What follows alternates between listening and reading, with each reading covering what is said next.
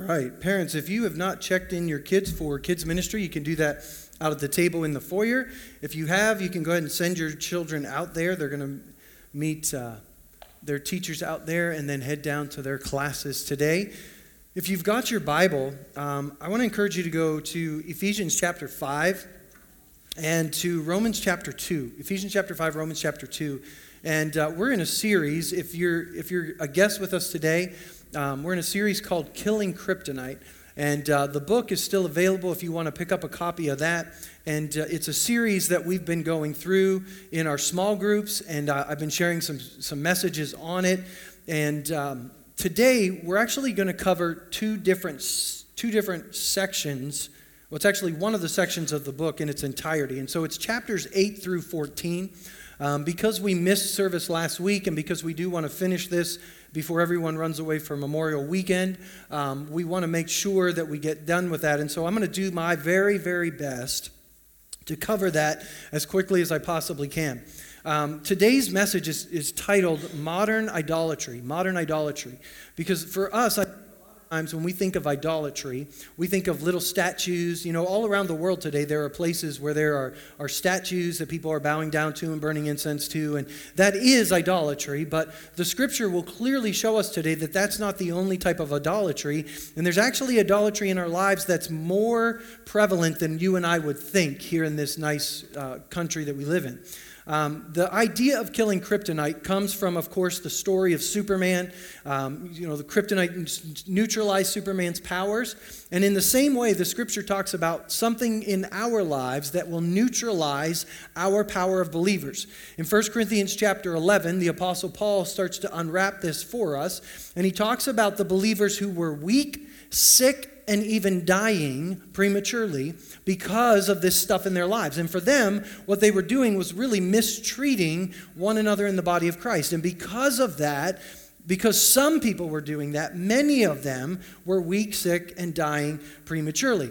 We learned that kryptonite is not just dangerous, it's also contagious. God has designed our bodies to show us that sickness doesn't just stay in one part of our bodies, it affects the whole body. And then today, we're going to talk about this idea of idolatry, and we're going to start with the idea of marriage. Because marriage, in the scripture, in the same way that our bodies last time were a picture of Christ's relationship with the church, marriage is also a picture and has been a picture of God's covenant with mankind since the very beginning. In Ephesians chapter 5, it says, "For this reason, a man will leave his father and his mother and be united to his wife, and the two will become one flesh." You may have heard that at your wedding when the minister read it, but look at this. This is a profound mystery, but I am talking about Christ and the church. So somehow this marriage covenant is a picture of Christ in the church, and it's a mystery that has been in God's will from the very beginning. If you go through the scriptures, you'll find all throughout the scriptures in the Old Testament and in the New Testament, scriptures like these. Isaiah 54:5. "Your maker is your husband, the Lord Almighty is his name. The Holy One of Israel is your Redeemer. He is called the God of all the earth." Ezekiel chapter 16. "I will sentence you to the punishment of a woman caught who commits adultery and who shed blood. I will deliver you into the hands of your lovers. They will tear down your mounds and destroy your lofty shrines." John chapter 3, John the Baptist says, "The bride," meaning the followers of Jesus, "belong to the bridegroom. The friend himself who attends the bridegroom waits and listens for him and is full of joy when he hears the bridegroom's voice. That joy is mine and is now complete." And so Paul continues that analogy in Ephesians chapter 5, and then James continues the analogy in James chapter 4, when he says, "When you ask, or when you pray, and you ask God to do things, you do not receive because you ask with wrong motives, so that you can spend what you get on your pleasures." That word pleasures is the word covetous desires. It's important for us to remember that. We're going to come back to it. Your covetous desires. You adulterous people. You adulterous people. Notice that James is calling them adulterers. I mean, it has nothing to do with their marriage vows now. It has everything to do with their covenant with God. God opposes the proud and he shows favor to the humble. So submit yourselves to God, resist the devil, and he will flee. Come near to God, he'll come near to you. Wash your hands and purify your hearts, you double-minded. And so this idea of adultery, the way to break it, if you will, is to humble ourselves and submit ourselves to God. Now, there's a video I want to show you, and I wrestled with taking it out of the message today just for a lack of time, but I want to show it to you because it clearly illustrates what we're talking about in this message. And so give your attention to Justin and Angela here. That castle. Really? Isn't that phenomenal? So they taught you how to fold the napkins? Yes. Oh, wow. I actually, believe it or not, I know how to fold the Sydney Opera House. I don't believe you. No, I really do. I can totally show you. Hang on one Stop. second. I'm very excited. Good evening. Oh, good evening. Have you dined with us before? Yes, actually, this is our favorite restaurant. Welcome back. No, babe, I'm pretty sure we've never been here before. No. That's weird. Really? Yeah, no, we haven't. Oh, hold that thought just 1 second. I'm really sorry. Oh, no problem. Yeah. So what would you like to order this evening? Yes, sir. So, you know what? I think I would like to have that salmon. That sounds absolutely wonderful. That's one of my favorites. Oh, great. Yeah, you'll like that. And for you, ma'am? Oh, I will have the filet mignon and the New York strip and the 8-ounce sirloin, all medium rare, please. Yes, fantastic. That is a great choice. Thank you. I will get those right out to you. Babe, that's kind of a lot of food, isn't it? I'm not just ordering for one, you know. Wait, are you telling me that are we expecting? Yeah, he'll be here soon. It's a boy? Oh my. Yeah, of Oh my gosh, babe. course. Okay, this has got to be. There one he of is the- now. Wait, Hi. what? Oh, bonjour. Sorry I'm late. I ordered for you. Oh, thank you. You know me so well. I'm sorry. Do you two know each other? Do you guys- Yeah, he is my boyfriend from high school. Your boyfriend from high school. Babe, can I ask you what your old boyfriend's doing? Did I come at a bad time? No. I really don't see the problem here, Justin. Yeah, I really don't see the problem here. Okay, who are you? Honey, stop. You're embarrassing me. I just wanted us to have one nice night at our favorite restaurant. Okay, first of all, I've never been to this restaurant. And second, what is going on? Hey, babe. Sorry I'm late. Did I miss anything? Okay, seriously? Hey, you... All right, you take your hand off her, and you... What is going on? Just sit down. It's all right. It's all right.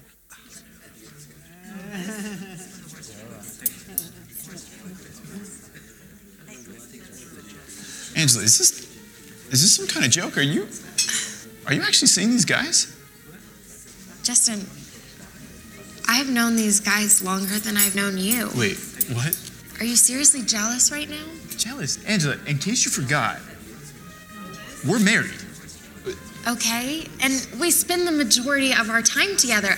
I love you more than any of my other boyfriends. That's why you'll always be my favorite. Your favorite. Is there anyone else I need to know about? Babe, is there a problem over here? Okay, really, the waiter? No, Dennis, we're All right, seriously, no. Good. Food will be right out. Okay, Angela, all right. These guys need to go, and we need to talk. We're done. I cannot believe this. You are being so selfish. Selfish. Why do you always have to make everything about you? You ruined our favorite restaurant. Excuse me. I'm sorry. Yeah.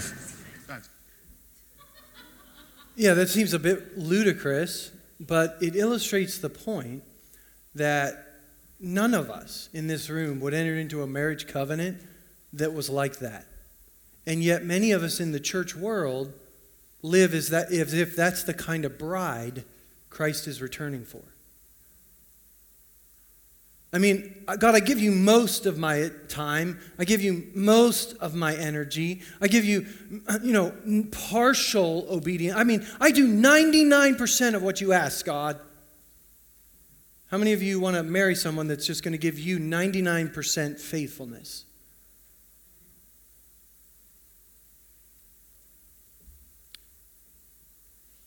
When James says you're committing adultery against God, your idea that adultery in the Old Testament was related to idolatry.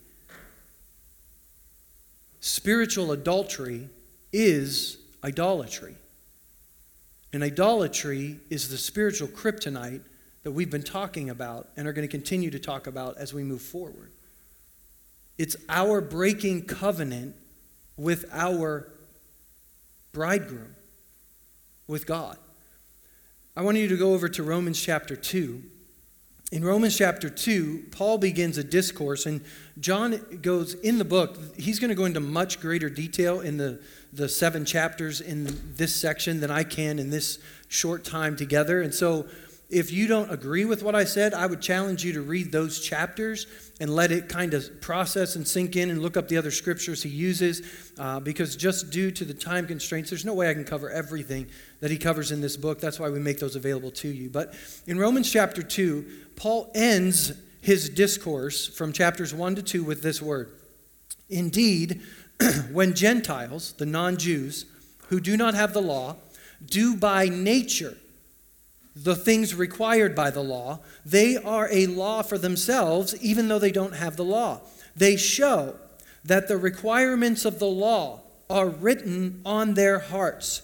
Their consciences are bearing witness, and their thoughts sometimes accusing them, and at other times even defending them. So what Paul is saying is, unbelievers, people who do not have God's law, just by their very nature, the way they act, the way they feel guilty when they do certain things, shows that God's laws are clearly written upon our hearts at birth. You do not have to teach a toddler that when he punches his little sister, he's in trouble. Do you? I mean, he knows.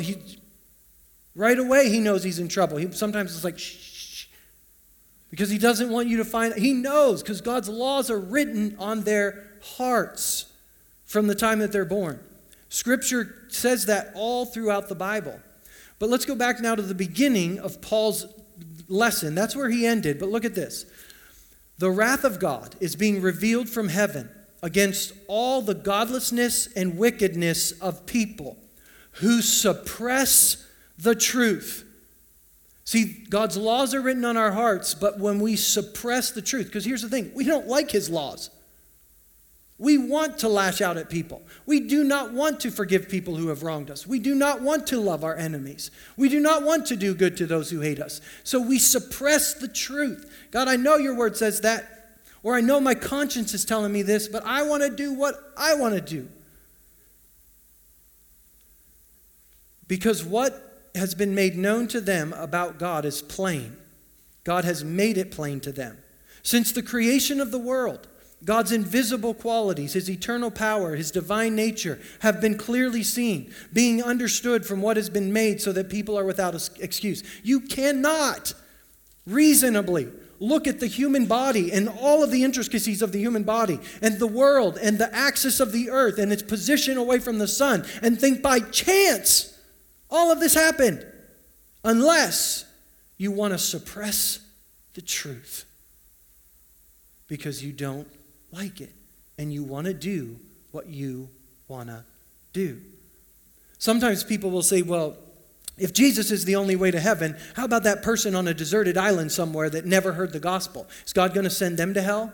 What Paul is saying is God has made it plain to them, and God is more than able, if they look to him, to reveal to them who Jesus is. In Muslim countries, people are dreaming about Jesus and finding faith without anyone even being able to tell them about who Jesus is.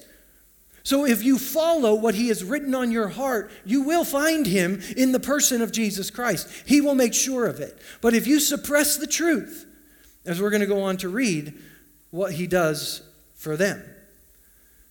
The next verse, although they knew God, they neither glorified him as God nor gave thanks to him.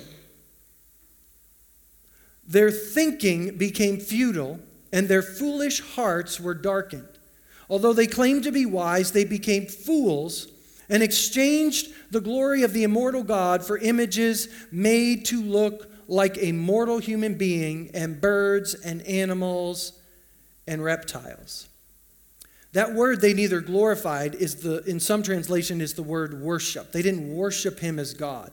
And for some of us, we define worship as what we do in this building, what we did when Ginny was up here leading us in songs. But can I tell you, the Bible doesn't define worship that way. Back in Genesis chapter 22, Abraham said to his servants, "Stay here with the donkey while I and the boy go over there. We will worship, and then we will come back to you." Do you know what Abraham was about to do when he went over there?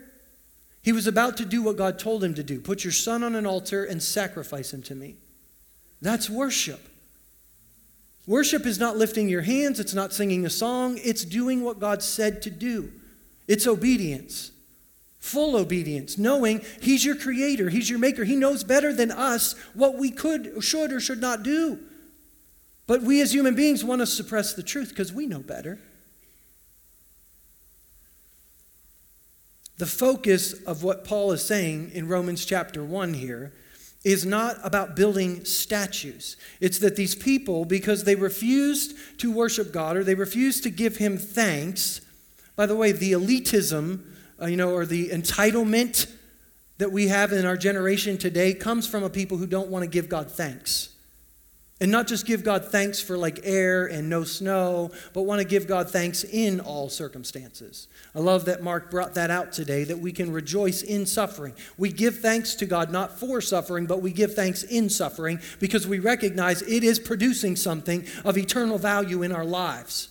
And even though we contend for healing or breakthrough or victory, we will give thanks in the midst of it. And that's what builds hope and character in our lives. So it's not about statues. It's about creating a God different than who he's revealed himself to be. It's idolatry to think up foolish ideas of what God is like. In other words, it's idolatry to say, I worship God, I go to church, but not do what he says. Or to think that he's okay with our disobedience. That, you'll get to that sometime. In Romans chapter 1, verse 24, he goes on to say, when they did this, God gave them over to the sinful desires of their heart, to sexual impurity, to degrade their bodies with one another. They exchanged the truth about God for a lie. They worshiped and served created things rather than the Creator, who is forever praised. Amen. That seems like a weird place to put amen, so be it, isn't it? I mean, that's not like a prayer. Wow. I mean, maybe just the praised part. But he turned them over to themselves. Anytime God turns you over to yourself, it's because he knows the downward spiral of being turned over to yourself is going to bring you to a place that's so devastating and so dark that maybe in that moment you'll reach up to him. And in that moment when you reach up to him, he will be right there. He will not be standing over you saying, I told you so, I knew this was... I mean, you know how we as parents... My daughter yelled at me this week. It was so terrible of me.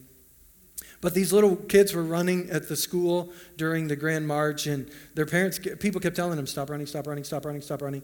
And one little boy fell, and you know the cry that's not a real cry. It's like, I fell down, but I'm going to milk it for all it's worth. And I knew this young boy, and so he's crying, and I just looked and said, well, it was bound to happen. And I picked up my stuff, and I walked out the door, and we get to the car, and Micaiah's like, Dad, that was kind of mean. You were just like, well, it's bound to happen. I'm like, well, it was bound to happen. But that's not God. Thank goodness he is way better than I am, because he's not going to come to you in that spiral and say, it was bound to happen. He's going to reach down and he's going to pull you out. But he won't until you humble yourself. Remember what James said? The key to breaking idolatry or adultery in our lives is to humble ourselves and repent. It's to cry out to God, submit to him in his ways. So God gave them over to their desires to bring them back to himself in reality. Because of this, God gave them over to their shameful lusts. Even women exchanged natural sexual relations for unnatural ones.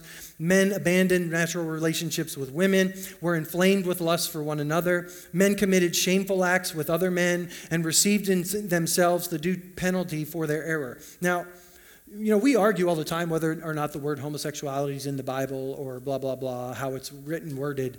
That's pretty plain. Okay, there's really no argument about that. I know they do try to twist some of those words and make it, but it doesn't get much plainer than that. In verse 28, furthermore, just as they did not think it worthwhile to retain or keep the knowledge of God, so God gave them over to a depraved mind, so they would do things that ought to be done. Look at this. They've become filled with every kind of wickedness, evil. This translation translates that greed, but again, that's the word covetousness, and depravity. They are full of envy, murder, strife, deceit, malice. They are gossips, slanderers, God-haters, insolent, arrogant, boastful. They invent new ways of disobeying. They disobey their parents. They have no understanding, no fidelity, no love, no mercy. So they've exchanged the truth about God for a lie. They suppress the truth. They've embraced the lie. They've begun to perceive something as wisdom, but it's actually foolish. They've begun to regard things as normal, which aren't normal at all. And this is going to continue until everything that is good, what God says is good, is actually labeled as evil, and what is evil is labeled good. That's what's going to happen. And then in verse 32, although they knew God's righteous decree that those who do such things deserve death, they not only continue to do these very things, but they approve of those who practice them. God isn't picking on homosexuals in this passage. This is a sign of the progression that happens when we reject him and suppress the truth. And he turns us over to ourselves. This is the spiral. And why is it about the marriage covenant? Because again, from the beginning, the marriage covenant, man and wife, has been God's mystery of his relationship with his church.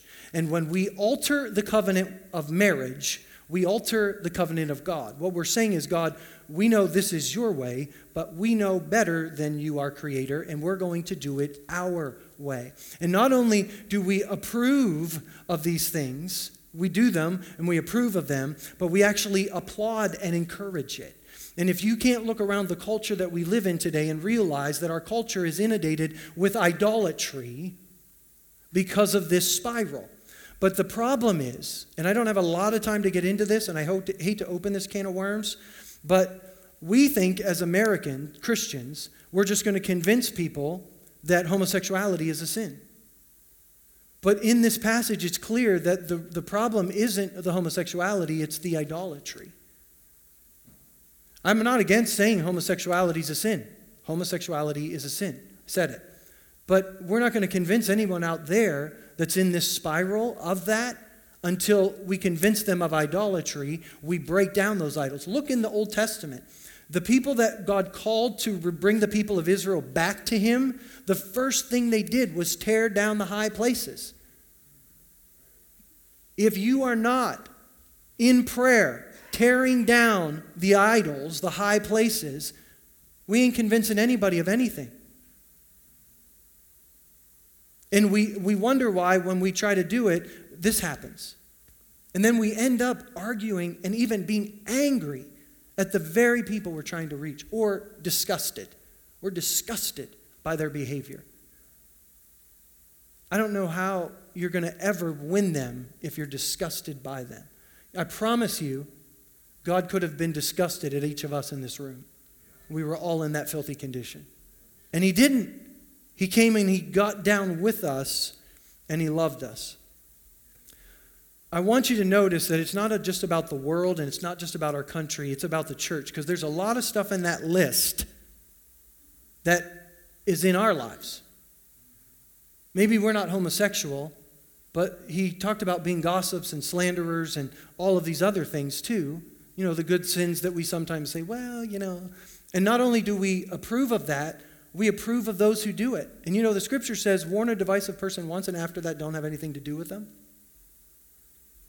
There's a reason for that.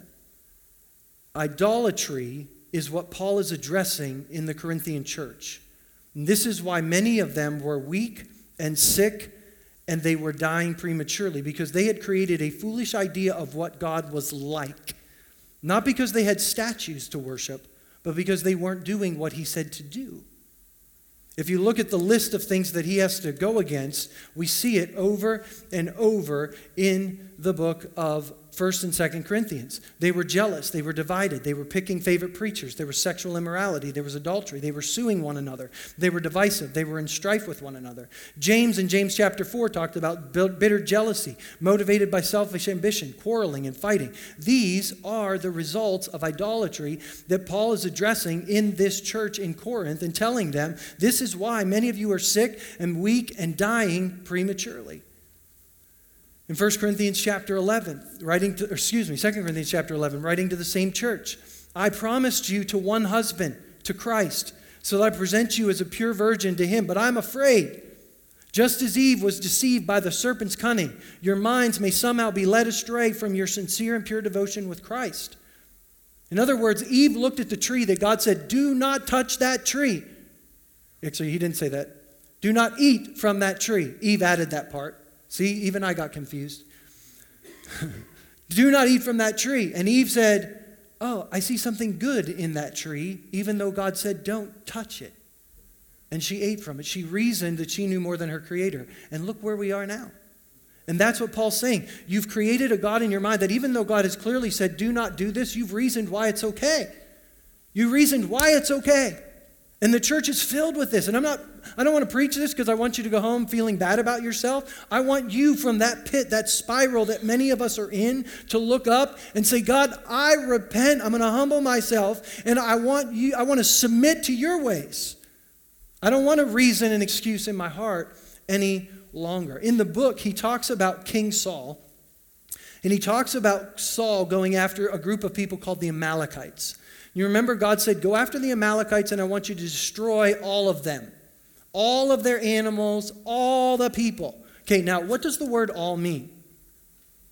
All, yep, all. And if you remember the story, he kept the king alive and some of the best animals. Now he kept the king alive because you keep the king alive so you can keep him in your dungeon and it's a trophy. Oops. He kept the best animals alive, so he says to offer sacrifices to the Lord. And the prophet Samuel comes to him and says, God doesn't want your sacrifices. You have rebelled against God. Now, he has done 98% of what God asked him to do, but Samuel says, you have rebelled against God. And rebellion is the sin of witchcraft. Then he says, stubbornness is iniquity and idolatry. Stubbornness is iniquity and idolatry. To be stubborn in the Greek, or the Hebrew here, literally means to push back. In other words, God says go one direction and you push back and you say no. It's idolatry. There are two words as we get ready to close that I want to introduce to you, and then we're going to pick up here next week. These two words are intertwined throughout the New Testament in ways that when I read this book, I'll be honest, when I read the book the first time, I wasn't real impressed. I didn't like it. But I put it on the list. Anyway, it's weird because if I don't like a book, I don't usually put it on the list as one to do. But for some reason, I felt like it was still a book we needed to do. And I gave a couple copies to other people and said, hey, you read this and tell me if you like it, because maybe if you like it, I'm missing something. And they liked it, so I thought, okay, I'm missing something. And now I love it. So I must have just been in a weird season of life. So if you're reading it right now and you hate it, just put it away for a day or two, a week or two, a month or two, and then pull it back out, and maybe you'll love it. I did. But the two words, I digress. The first one is the word contentment. The word contentment means a feeling or showing satisfaction in one's possessions, in one's status, or in one's situation. It means to be satisfied. If we are going to serve in the kingdom of God, we have to learn contentment. Paul uses this in a lot of his writings. In 1 Timothy chapter 6, he says, godliness with contentment is great gain. If we do not have contentment, we will always be about what's in it for me. Every decision that we make will be, how can I get more? How can I get something for me? Or that decision I don't like what it is for me. I'm not content. I'm not content in my relationship with God. I'm not content in my status. I'm not content where I am. Jesus is a picture of contentment when he said, not my will, but your will be done. Don't confuse the word contentment with complacency. Complacency means, whatever happens, happens. That's not to be satisfied. Jesus was not complacent, but Jesus was content. And so we've got to make sure we understand those are not the same words. The second word is the word covetousness. We've already looked at it in a couple scriptures this morning. And that's not a word that we use often in our language. And that's why a lot of writers, translators will use the word greed. But I don't think greed really translate what we're talking about when we talk about covetousness. It's a strong desire of obtaining and possessing some supposed good. It's not good, but we feel like it's good. I don't have something I want, and so I want to get it. It's that strong desire to possess some supposed good. Look at Colossians chapter 3.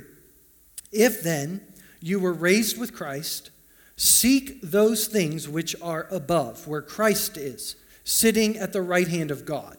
Set your mind on things above, not on the things of earth. Remember, James calls people that are friends of the world adulterers. For you died. Okay, he's not writing to dead people. He's writing to people who have given their lives to Christ. You died, and your life is now hidden with Christ in God. So therefore, put to death your members. Okay, by the way, he's talking about members like parts of your body. Okay, don't put to death any of our members. Yeah, I just want to clear that up. Therefore, put to death your members which are on the earth: fornication, uncleanness, passion, evil desire, and covetousness, which is adultery. Idolatry. Which is idolatry. See, when we move from contentment to covetousness, I'm no longer content. God has given me what I want, so I'm going to move this way because I want to get this supposed good over here. It's idolatry. It's saying, God, I know better than you. Your word, what you're telling me to do over here, that's not going to get me where I want to go. And it's so subtle. It creeps into our lives in such subtle ways, and many of us spiritually are so weak, and we want to blame it on all these other things. And it could be that we just never have fully submitted ourselves to trust our Father. That even when we're suffering, He's producing hope, character in our lives. I forget which book it is, but there's an encyclopedia of New Testament words that John Bevere references, and it explains this word covetousness even further. It says this: an inappropriate desire for more, implying a self-idolizing, grasping spirit.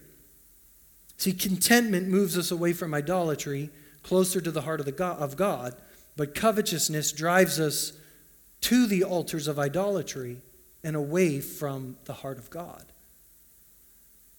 In the book of Hebrews, the writer there says, let your conduct be without covetousness. Be content with such things as you have. For he himself has said, I will never leave you nor forsake you. See, the question is he enough? Is he enough? It goes all the way back to Justin and Angela. Are you content to be at the table with just him if you're not getting the food you wanted? If you're not getting the lovers you wanted? I mean, don't look at that video of Justin and Angela and think of lovers as like, smoking and drinking and sleeping around and all these bad sexual things. That person never came and said they were sorry. I loved Heather's description today in Sunday school about wisdom. Instead of going to the person and trying to help them grow when they have a character flaw, we take our wisdom about them to someone else and share our wisdom. That's foolishness. And that's saying, God, I know you tell me I got to go to that person and make this right, but I know better than you. And so I bring to my table my wisdom. I bring to my table the things I want, the things I desire. And we wonder why many are sick and weak and even dying prematurely. A Christian who engages in idolatry and disregards what God has clearly revealed in order to obtain their strong desire is being weakened by spiritual kryptonite. The Corinthian church, as we've already listed, the church that James was writing to, we already listed. But I want to give you two last scriptures, and I know we're past 11:30, and I apologize for that. But I got to give you these scriptures. James chapter 1, verse 22 says, "Do not just listen to the word and deceive yourself. Do what it says." There are a lot of Christians, there are a lot of us who can quote the Bible, but we don't do it. It's not about what you memorize, it's about what you live. Memorize less, live more. The reason in our huddles this year we kind of scaled back and thought, let's preach and teach the same thing and let's just give people one thing a week, because we'd rather them live it than know everything. There's a lot of people that know everything, aren't living any of it. And the scariest scripture of all, from 2 Timothy chapter 3, mark this: there will be terrible times in the last days. People will be lovers of themselves, lovers of money, boastful, proud, abusive, disobedient to parents, ungrateful, unholy, without love, unforgiving, slanderous, without self-control, brutal, not lovers of good, treacherous, rash, conceited, lovers of pleasure rather than lovers of God, having a form of godliness but denying its power. Have nothing to do with such people. And he is not describing the world. He's not talking about sinners. He's describing people in the church who have found a way to offer religious sacrifice to God, but yet still get to keep their own covetous desires. You know, I can go to church, I can sit in the pew, I can read my Bible, I can lift my hands during worship, I can be in small groups, I can do all these things. But, you know, those things that, God, you're asking me to do, I'll do 99%. Just look at the 99% I'm doing, God. And God's saying, I need you to give me everything. Now, if you're in this room and you are legitimately struggling to get free from something, you are working, you are being accountable, you're growing, you're not excusing it, that's not what we're talking about. But we're talking about those things that we've allowed in our lives, we've excused because other people have acted a certain way, or because of the way we were treated, or the things that have happened in our lives, and we're making all these excuses as to why this is in our lives, even though God says, get it out of your life. That's what we're talking about. That is idolatry. And that produces weakness that we do not want in our lives. I want to end on what we talked about at the beginning. Not of this message, the beginning of the book. Go back and read those chapters often. Remember what we're going after. The potential of God. Even Paul in 1 Corinthians 15. I don't know about you, but if we were to get a letter like 1 Corinthians or 2 Corinthians, how many of you would be encouraged by that letter? It'd be like, geez, Paul, did we do anything right here? And so, I mean, it's like bad to worse. He's like, about this next thing, I don't have anything good to say to you at all. And over and over. But here's the thing, that's love. Because he cares more about what's true. But in 1 Corinthians 15, he tells them to awake to righteousness. There's a lot of lost people in your city.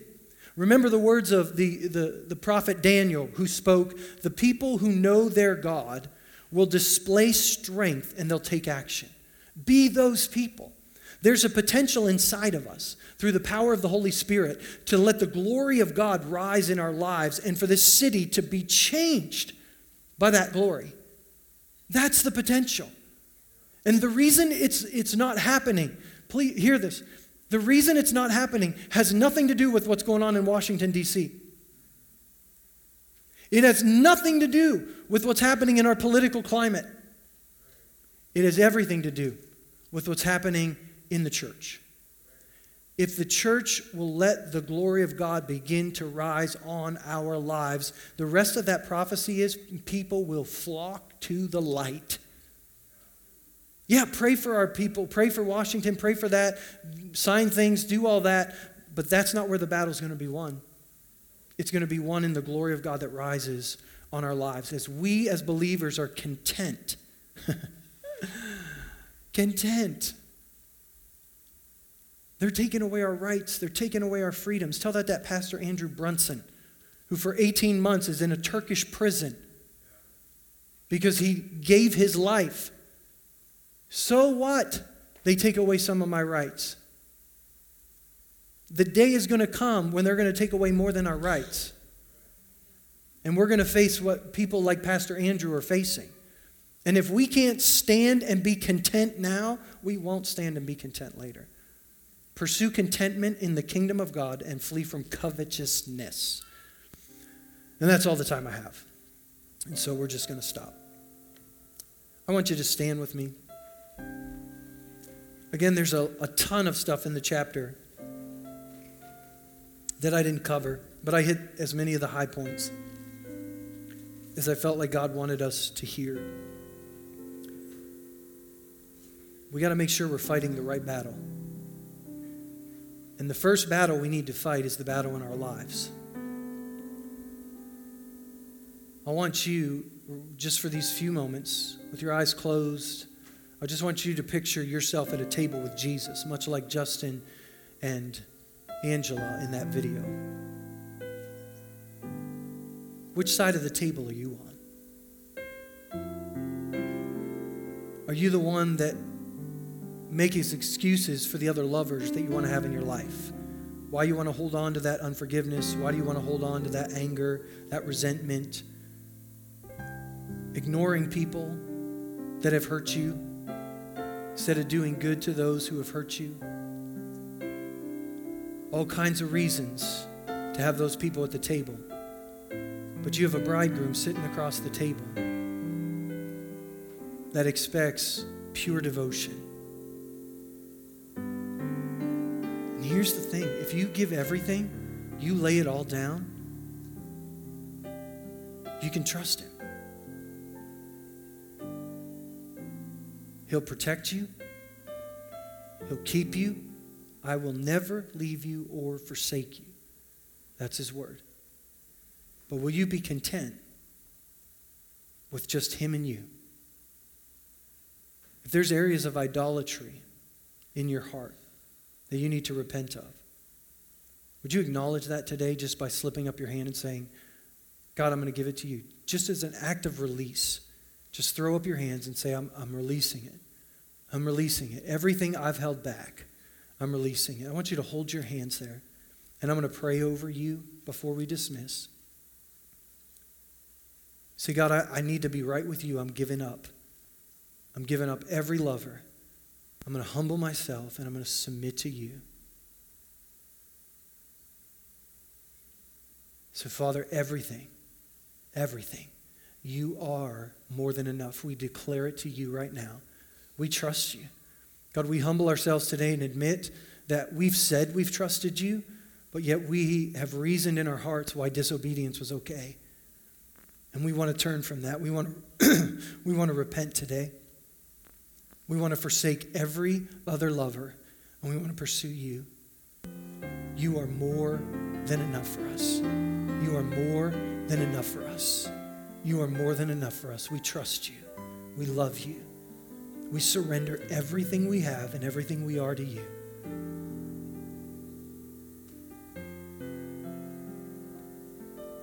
You can put your hands down. If you're in this room today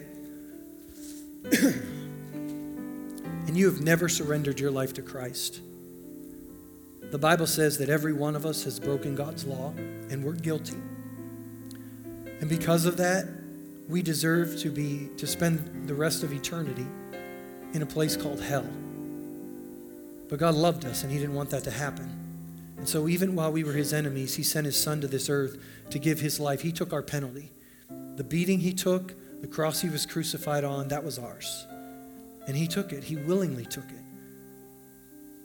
And the crazy thing is he doesn't even hold it over us like many of us would if we took someone else's punishment.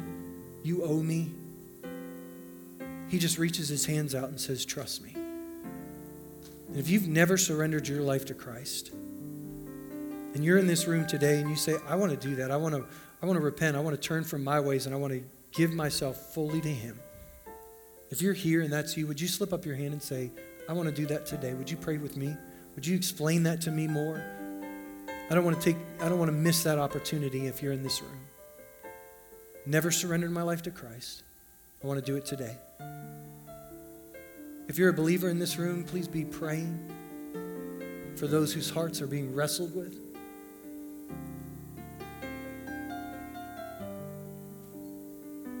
And Father, I pray your blessing over this body today. God, I pray that you would bless them. I pray that you would keep them. I pray that you would cause your face to shine on them, that you'd lift up your countenance upon them. God, that you'd give them peace. Holy Spirit, I ask for grace today to totally and completely rid our lives of idolatry. Just as they did in the Old Testament when they tore down those high places. God, I pray for everyone today who's made that commitment. Holy Spirit, show us those things that need to just be torn down. And give us the grace to follow hard after you. I pray it in Jesus' name. Amen. Amen. Our prayer team is always here in the front. If you need prayer for something you haven't had the opportunity to be prayed for, please don't leave without that. We'd love the opportunity to pray with you.